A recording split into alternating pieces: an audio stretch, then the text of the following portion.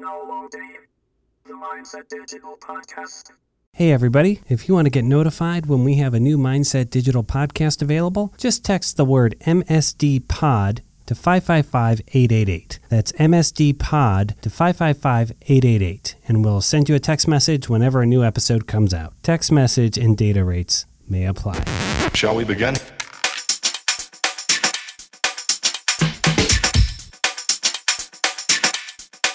Let's begin now.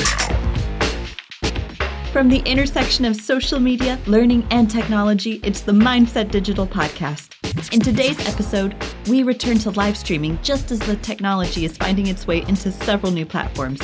Plus, we talk podcast audience feedback with Jen Michaels. Special guest Ryan Clarkin shares some of the best practices he has developed while building a significant following on Periscope. And finally, we share something on the internet guaranteed to make you laugh. It's a full slate today, but we'll take it one segment at a time so that creative director Pete Brown can keep up. Here's Pete. Does it say keep up? It does. That's what it says in the script. It is a full episode today, though. And actually, there's quite a bit of you in today's episode. If I'm not mistaken, you produced a couple of these segments. Awesome. So, very good. So normally I say we'll see you at the outro, but we'll see you much earlier than that. Very nice. All right, good times. Well, today's episode was originally going to be the last episode of 2016, but things just got crazy busy here in the fourth quarter at Mindset Digital, so we didn't do an episode in December. And in 2017, you're going to see more episodes of the Mindset Digital podcast in shorter episodes, so more and shorter. But this is really a full episode today of the sort that we've put out all through 2016. And I wanted to return to the subject of live streaming because it's something that we've covered pretty intensely over the past year, but also because we saw a lot of moves in the fourth quarter of last year in the live streaming space that I think are really starting to solidify the place that live streaming is going to occupy in our digital lives. So back in March of 2016, we had a live streaming showdown right here on the podcast with what were then the top contenders in the field: Periscope, Meerkat, YouTube, and Facebook Live. It was not long after that Meerkat, the app which was really the first mover in the live streaming space, announced that they were shutting down and pivoting into something else. At the time, I asked Matt Weiner, who's one of our social gurus here at Mindset Digital, about the move and pointed out that it seemed like live streaming was destined to become kind of a feature of established networks rather than something that was compelling enough to support a standalone app. I think the lesson is the one that they identified, that, if your entire app is basically just a feature, anymore in a crowded marketplace, I don't think that's going to be enough to survive in social. There's just too many platforms to choose from. And in many ways, he was right. In the past year, we saw live streaming added natively to YouTube and Facebook, and quite recently to Instagram. Twitter, which owns Periscope, would always automatically tweet out links to your Periscopes when you went live, but then they changed the feature so that your live streams would play right within your Twitter feed. In other words, you no longer had to leave Twitter to consume a Periscope live stream. And after that, Twitter just added live streaming as an option within its app itself. So I'm calling it. There are some new startups like Hype, which we profiled in one of our last episodes of last year, or House Party, which is the app that Meerkat has become. But besides these, live streaming seems to have jumped the shark as its own thing, and by and large now exists as a feature in support of the major social platforms. Be that as it may, it still seems to me that on a very fundamental level, we're still struggling to answer the question of why you should go live at all. I remember what Ben Rubin, who was the CEO of Meerkat and now CEO of House Party, what he wrote about live streaming when he announced that Meerkat was going to shut down. And he said, "One thing we have learned is that there's a very high emotional cost to being entertaining in a live format. And bringing on enough of a live audience to make it worthwhile is challenging too." And this sentiment was sort of echoed by a man named Shaan Puri, I hope I'm saying that right, who is the CEO of a service called Blab. Now, Blab was a desktop live streaming service, kind of a public-facing Google Hangout, if you will. And it would let you sort of connect up with 3 other people via their webcams and sort of live stream a show. I thought it was a pretty cool service, but before we even got a chance to do anything with it here at Mindset Digital, they shut down. And here's what their CEO had to say when he announced that Blab was shutting down its service. What went wrong? Number 1, most live streams suck. Then he gave us some data where he pointed out of the 3.9 million total users for Blab, only 10%, less than 400,000, came back on a regular basis. And so he says, why does this happen? And his response is, because most live streams aren't interesting enough to justify stopping what they're doing to watch your broadcast. The struggle with live streaming is that we need to show you something awesome that's being made right now. Turns out that's really tough.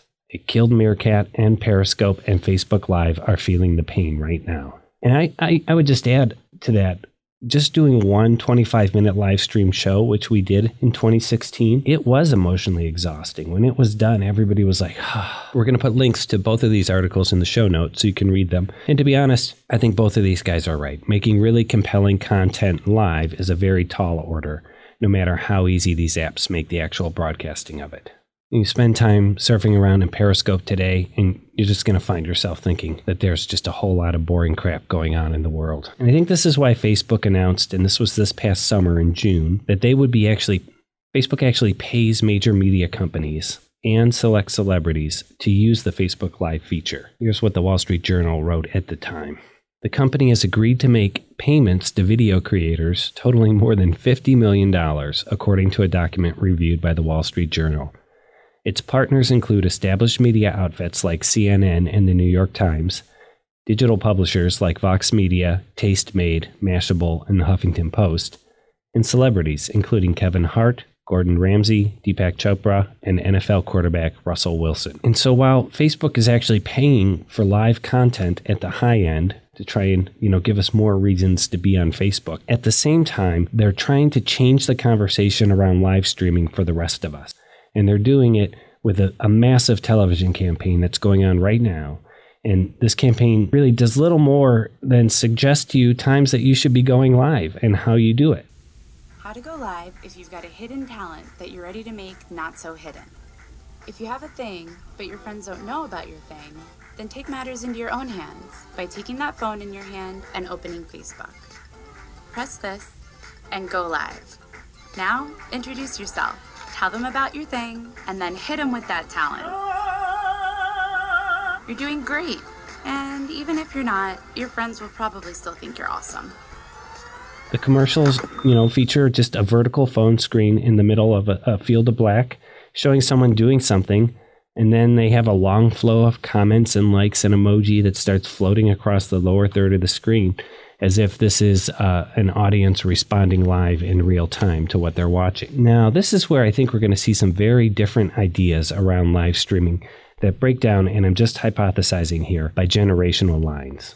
Which is to say, I'm on the cusp of 46, I'm very solidly Gen X, and the use cases that I see Facebook suggesting via these commercials for live streaming really strike me as being patently ridiculous. So in one commercial, there's a young girl playing a ukulele, and I think, why would I do that live? Why wouldn't, if I want to share my ukulele skills, why wouldn't I record them until I got them exactly how I wanted before I decided to upload them and expose it to my 400 Facebook friends? And there's another commercial that shows a Facebook user who's like at the top of a mountain after a long hike, and the narration suggests that, when you go live, when you're in an interesting place, it's like your friends are there with you. Really, Facebook? Really? First of all, I challenge you to find me a mountaintop at the end of a hike that has any cell phone service, let alone a service that has the bandwidth that I would need to go live. And on top of that, if I'm out hiking and I'm on a long hike and I'm climbing a mountain, the odds are pretty good it's so that I can get away from my devices and away from my digital life for a few hours. But what's clear about this is that Facebook is trying to lower the bar in answer to the question of why go live. And I suspect that the younger you are, the more inclined you are to do so. I have a kid in middle school and a kid in high school, and they have wanted nothing to do with Facebook or Periscope at all. But as soon as live streaming came to Instagram, which is somewhere where they spend a lot of time and energy and effort, they both jumped in on it, and their friends jumped in on it. And I know I'm not alone in predicting that Snapchat, which is where my kids spend probably the majority of their time when they're not on Instagram, Snapchat is going to be adding live streaming to its tool set sooner rather than later. And in one of the Facebook commercials, they actually walk you through what it's like when you should have something to say about something. How to go live when you have something to say and you just need to say it out loud. When something happens in the world that blows your mind or breaks your heart or you're simply stoked about, or makes you question everything, you might have something to say. Say it to whoever you're with. And if you have more to say, just take out your phone and press this. Tap this and go live. Now you're not alone. Your friends are here to listen. And I really feel like they're targeting the younger generation. They're really trying to say, look, form an opinion and then share it on Facebook Live. And again, me and Gen X, I'm like, yes, I'm going to form my opinion and very carefully lay it out as an argument, but I see no reason why that argument has to be presented in a live format. Now, our podcast is focused on professionals, and we spend a good deal of time trying to break down the professional use of social tools.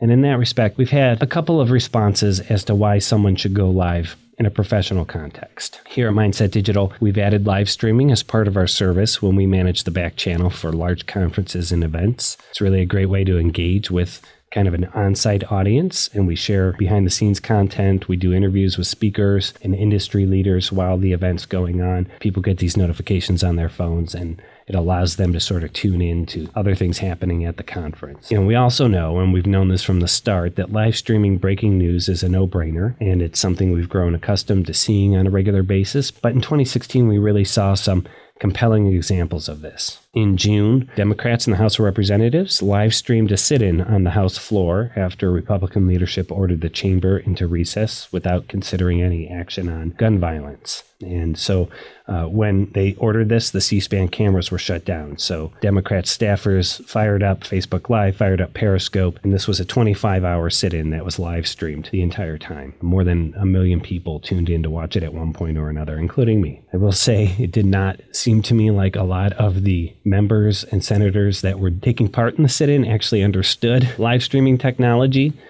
Elizabeth Warren from Massachusetts, kind of sat down right in front of one of the phones, which was on a tripod. She didn't realize that's what was broadcasting. So when I was watching, I really just saw the back of her head for a few minutes. And then July of last year, we saw the death of Philando Castile at the hands of a St. Anthony police officer. And it was live streamed by his girlfriend. She started a live stream right after he was shot.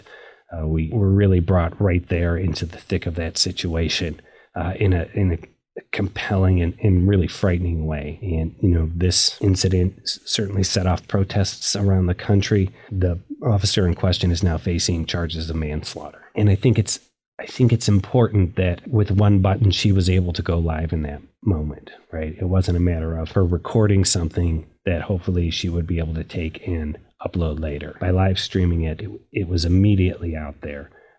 So if anyone was going to take her phone and mess with it, it didn't matter because it had already been broadcast. So back channel, breaking news, 2 good use cases for live streaming.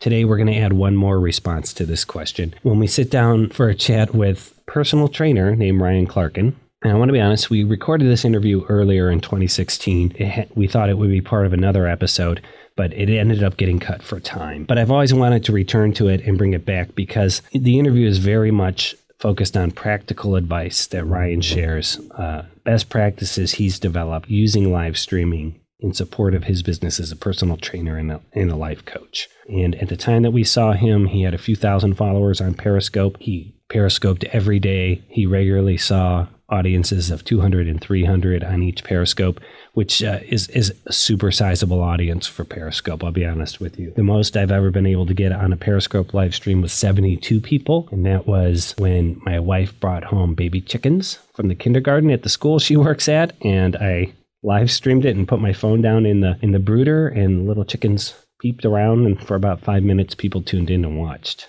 So I am happy to share this interview with Ryan and appreciate him coming in and talking to us about how he was using Periscope. Also on the show today, we do a quick check-in with Jen Michaels about our ongoing efforts to really better understand the audience for this podcast and how we can tailor our content to it. And as always, we find something on the internet guaranteed to make you laugh.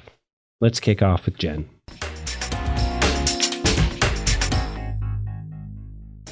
So Jen Michaels is here. We are continuing to figure out how we build an audience for the podcast. Our most popular episodes have a few hundred listens. The last 3 have not cracked triple digits as of right now, and they've been going steadily down, which to me is interesting because I feel like we're really finding our groove with the content, but we haven't done any more outreach than our normal Twitter, LinkedIn, and Facebook postings. So one of the bosses here said she wants to give me some budget to promote the podcast, which is great. And I said, but I want to know who to promote it to.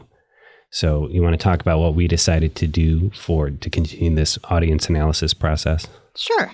So since the analytics were a little thin and we couldn't really tell who was listening, right? We knew we had 100 or so downloads, but we couldn't tell where they were coming from, or even if they were all different people, or maybe there's someone who downloads us 10 times every week. We decided that maybe the way to do it would be to find somebody else who doesn't listen to the podcast, right? Ask them to listen to some of the podcasts and see what their reaction was and see if they could kind of tell us who they thought the podcast was for. Right. And this is where I just love that you're an academic. It's like by day she's a corporate person, by night she's an academic, because you're writing your dissertation right now on digital composition, digital rhetoric. Yeah. Am I saying it right? Yeah, I'm in an English department, but I'm in this sub-department called Rhetoric, Composition, and Literacy. So we're the people who always ask first, who's the audience, and how do we create something that audience will want? So maybe that's why I'm so interested in this question. Yeah. So what I did was I went on my Facebook and I put out an open question. Hey, who among you is a total podcast junkie? I love this. And then so you're going to walk me through the anecdata is what you called it. So what happened is I approached a couple of those people who seemed most likely to me to actually listen. Okay. And of the 3 people I approached, 1 did not listen at all. Okay. 1 has simply not answered my follow-ups, even though he said he would listen to it. Okay. And 1 of them did listen to it and got back to me with this message. Okay. It was internally focused, didn't seem to be in for an audience at all. Will write more, have to head to a teacher event at Sam's school. That's her son. And when I thought about it, I thought this message is interesting, not so much for the first sentence, but the second sentence, right? This idea that podcasts sort of fit into the fabric of your life. Yeah. And they're sort of shoved into this recreational space between your other events. Yeah. And I wonder if our challenge is partly finding people who care about our content, right, but also striking this balance of finding people who aren't intimidated to download a podcast, right, but also somehow still have an open parking space in their leisure time. Right.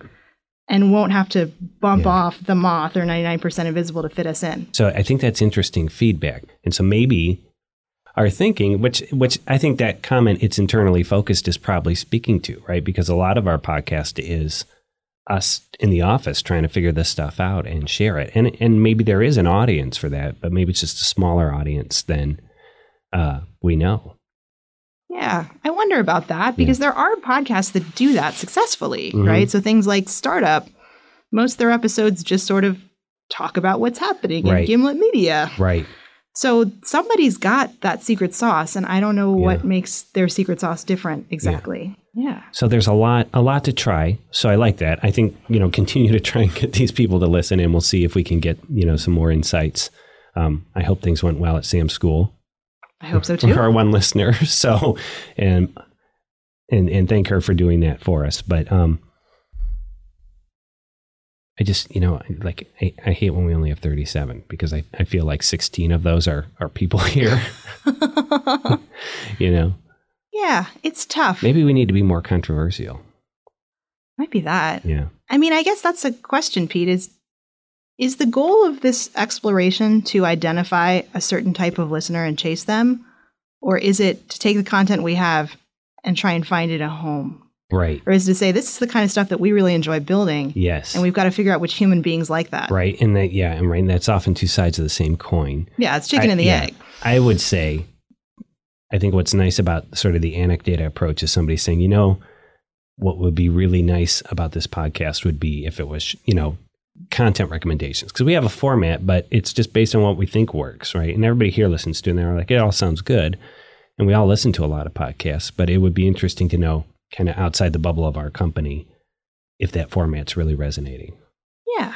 Okay, now I'm really spitballing, but I wonder what would happen if you eventually issued a series of these shorter ones in a row. Because I'm thinking of those podcasts I really do like a lot, but I never seem to find time for them on the regular. Right. Sometimes something will happen, like maybe I'm mowing my lawn, right, or I'm cleaning the house, and it's going to be like 3 hours. Right. And I might queue up 10 or 20 short episodes of a podcast that's on my B list and enjoy the heck out of them. And I wonder if Mindset Digital could become that kind of podcast, a binge listen podcast. Yeah. Binge. Okay. Very good. The new campaign's forming in my head. Cool. Well, this was a fun break. Thanks, Pete. No worries, and safe travels. And thanks for your work on this and for all the work you're doing here. Ditto, Pete. All right, good times.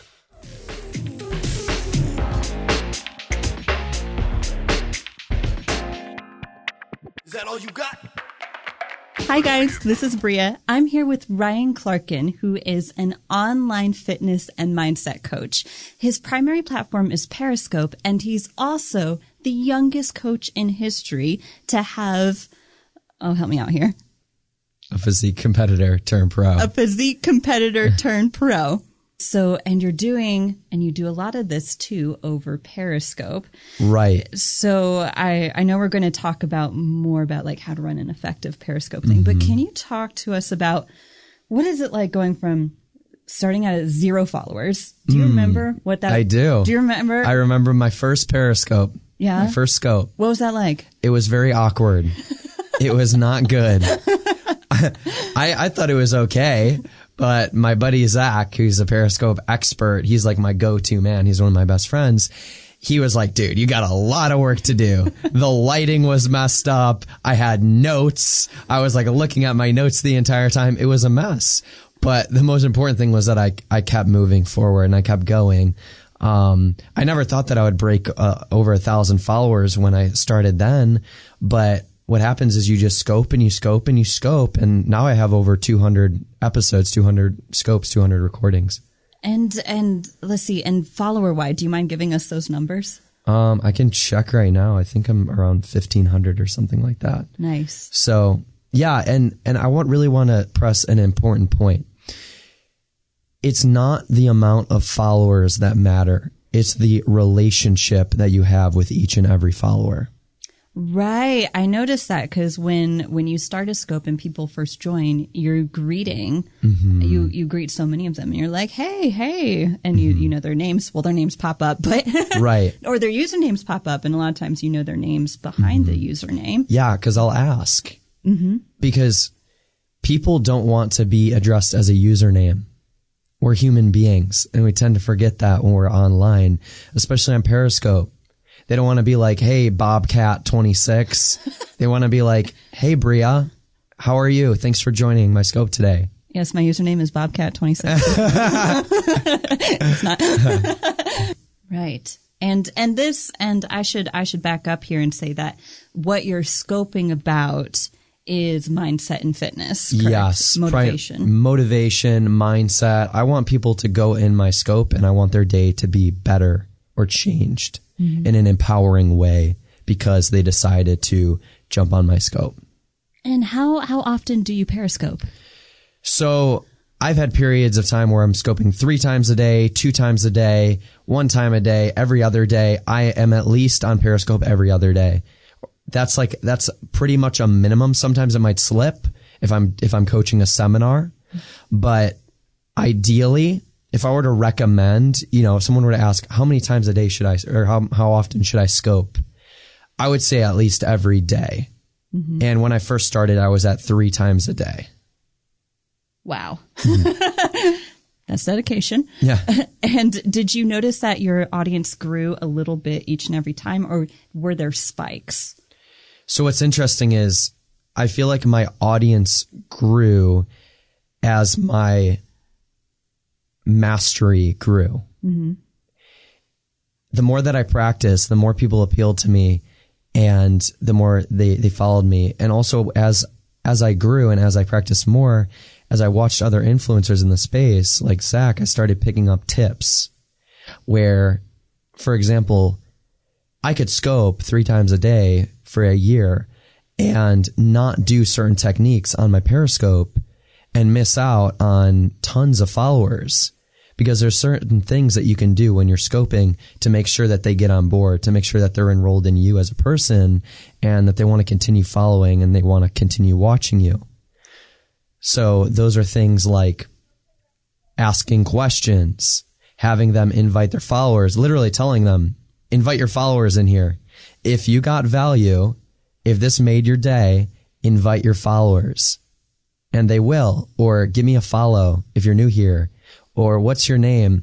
And they post their name, Are you new here? Yes. Cool. Thank you for joining in. I appreciate you. Thanks for taking the time to listen to my message. You're awesome. Give me a follow.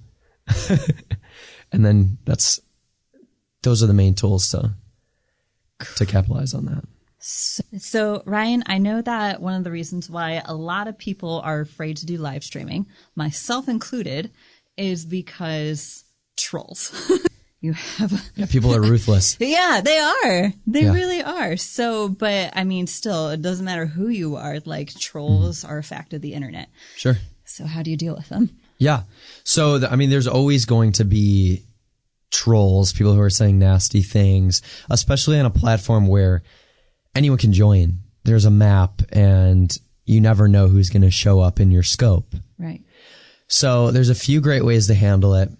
Number one is let's say for an example, someone joins and they're being really nasty and I don't want them in there, or they're complaining about how my content isn't good. That's the most hurtful thing to feel as a content creator, right? Mm-hmm. Someone who says you're a bad presenter, you don't know what you're talking about. I had someone on who was like, the other day, who was like, everybody on the internet is an expert now. And so the way that I respond to that is, if you don't appreciate the message that I'm sharing, click the X button, because I'm building a tribe of people who want to be inspired, people who want to grow, people who want to better themselves. So I have no interest with having other people who aren't interested in doing that themselves. It doesn't serve them and it doesn't serve me. Mm-hmm. The second thing is there's this amazing feature on Periscope, and it's called the block button. And you literally just tap on their name and hit block. It's a piece of cake. You don't have to acknowledge them. You can just read it, block them out. But the most important thing, and this goes outside of business, it gets into relationships in general. And this is the core of everything, is you're going to get insulted. People are going to say nasty things about you. It's a fact of life. But it's up to you if you decide to take that personally. So I understand why people insult, why people are trolls, because I've been there before in my past when I was a hardcore gamer. It was fun, but it comes from a place of insecurity. And when you understand that, and you understand that when people say horrible things about you, that it's coming from a place that's missing in them, then you can look at it in a compassionate way.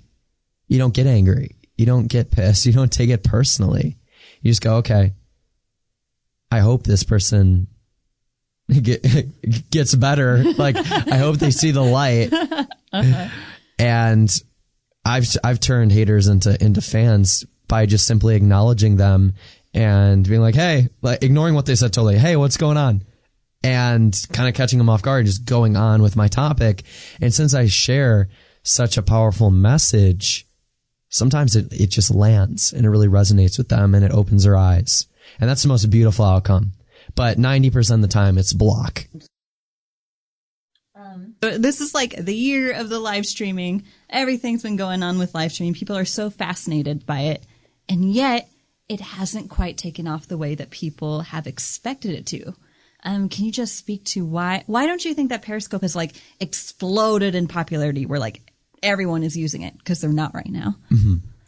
So when we compare Periscope to some of the major platforms like Facebook, Instagram, Twitter, the main differentiation factor, the main difference is that to be a content creator on Periscope versus Instagram or Facebook or Twitter or even YouTube, it takes a lot more courage because people are afraid to put themselves out there and to speak their voice live versus posting something on Instagram or posting something on Facebook. It's much easier to create content. Right. And wherever there's more content creators, there's going to be more people to watch, to consume. So the important thing to understand, if you have fears when it comes to going on Periscope, starting and being live, is that everything you want is on the other side of that fear. If you're afraid to go on because you want to be perfect or you don't want to mess up, something that you really should realize, something that is really important to realize, is that people don't want to see perfection. They want to see realness. Because when they see realness, they relate. Mm-hmm. And people like people who are like them, and people like people who they want to be like. So it's the perfect opportunity to create that connection. So I would say the number one thing is fear. Yeah. And there's just way more content creators on the other platforms because it takes a lot more energy and effort to broadcast and to share your message out there. Right. It's like saying, why aren't there tons of people who have started podcasts? Right? Well, there are. Well, compared to, there are. Yeah, you're right. There are. But why doesn't everybody have a podcast? It's like different tools can be used for different things. So yeah, I think it's growing very, very fast. Mm-hmm. It's growing very, very fast. And it's going to take time to blow up, but it's very effective. It's very, very effective. Because it's real, immediate relationships. Exactly. Yeah. Yeah, there's no better way to put it than that. Well, Ryan, I know that I've worked with you and you're one of my favorite coaches I've ever met in my whole life. So where can people find you if they want to connect with you? You can find me on my website, ryanclarkin.com, on Facebook. Shoot me a friend request, send me a message, Ryan Clarkin, Instagram, Ryan Clarkin, Periscope, Ryan Clarkin. My name. Just type it in and you'll find me. And you do a lot of things. So just to refresh, you can help people with weight loss, nutrition, fitness, mindset.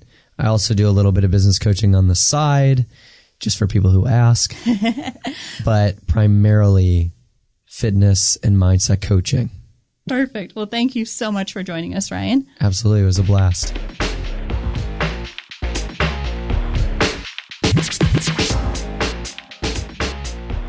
Hey everybody, this is a little post-episode note. I usually don't do this, but this news story broke while we were pulling this episode together, and it really encapsulates, I think, everything that we were saying about live streaming in this episode. The generational shift, the questions around it, the answers to the question, why go live?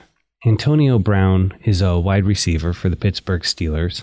He's 28 years old. He's pretty good. Pittsburgh beat the Kansas City Chiefs in a divisional round playoff game a few weeks ago. In their locker room following the game, their coach was giving the team a post-game speech talking about their upcoming game against the New England Patriots, AFC Championship game. And the coach had some harsh words about the Patriots and their staff, as you might have. And he was also asking his players to cool it with social media and not give the Patriots any bulletin board material in the week leading up to the game. And we know this because the entire time he was talking, Antonio Brown was live streaming from the locker room, which is, I've learned, against NFL rules, and Brown received a fine of $10,000 for doing this. But here's the thing. He wasn't filming Coach Tomlin speaking when he was doing this live stream. Instead, he had the camera turned around and was doing like a selfie video where he was smiling and mugging for the camera, and it just so happened the coach was in the background talking. So clearly he wasn't listening to the coach. He was more into creating some content. And as it turns out, Antonio Brown is one of Facebook's paid content creators. He's somebody who gets paid to put content on Facebook Live. I don't know how much he gets paid. I saw one reference to $244,000, but I'm not sure. That was a Wikipedia reference, so I'm not sure the source of it. But we do know that Brown is one of their paid content creators. And here's why I want to share this story. We have someone who really understands the idea of content in social media and constantly putting out original content, doing a live stream somewhere where average Joe can't go, the locker room after a playoff game, not paying attention, not listening to his coach, while his coach is asking the team to lay off social media. Of course, the sports talk world this past week was all about this story and whether or not Brown cares more about himself than his team. And sharing some behind-the-scenes live actual video from inside the locker room after a big win, to me that sounds interesting. That's some compelling content. But there are so many variables to consider before going live. But are there consequences? I don't know. Steelers coach Mike Tomlin apologized for the comments he was overheard making. Antonio Brown was fined $10,000 by the NFL. And the Steelers got beaten very badly by the Patriots in the big game.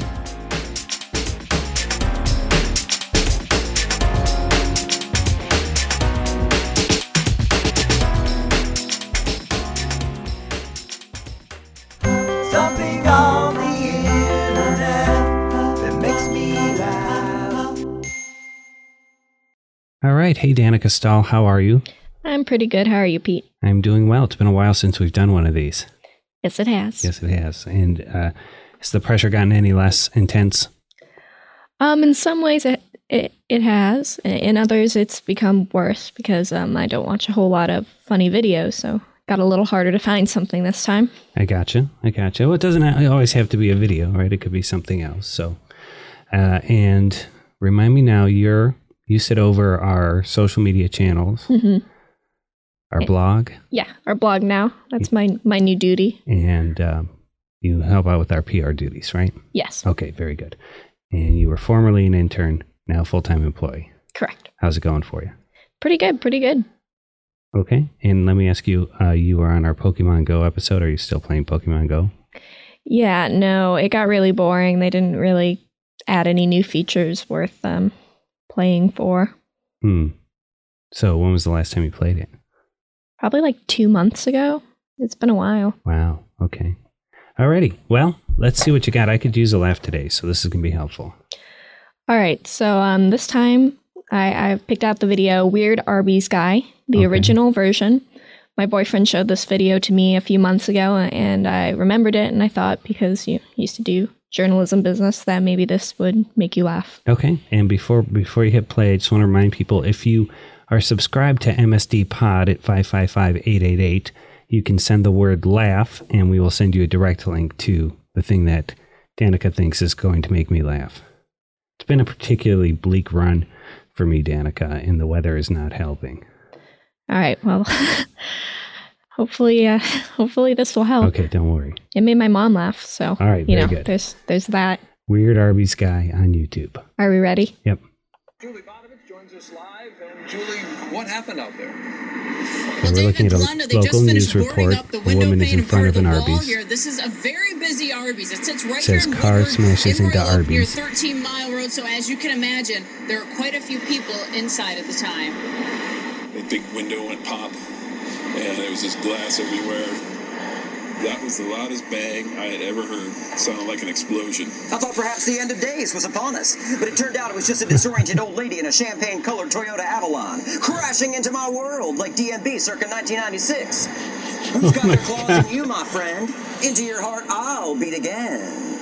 Just before 2 p.m., an elderly is that it? drove into the Or does he come back? He comes back. Okay, we just saw an Arby's employee with a beard who is speaking in some sort of oddball rhymes. And eating inside. They were thrown 8 to 10 feet. I saw their bodies tossed skyward, like ragdolls thrown into the air by the late great Andre the Giant.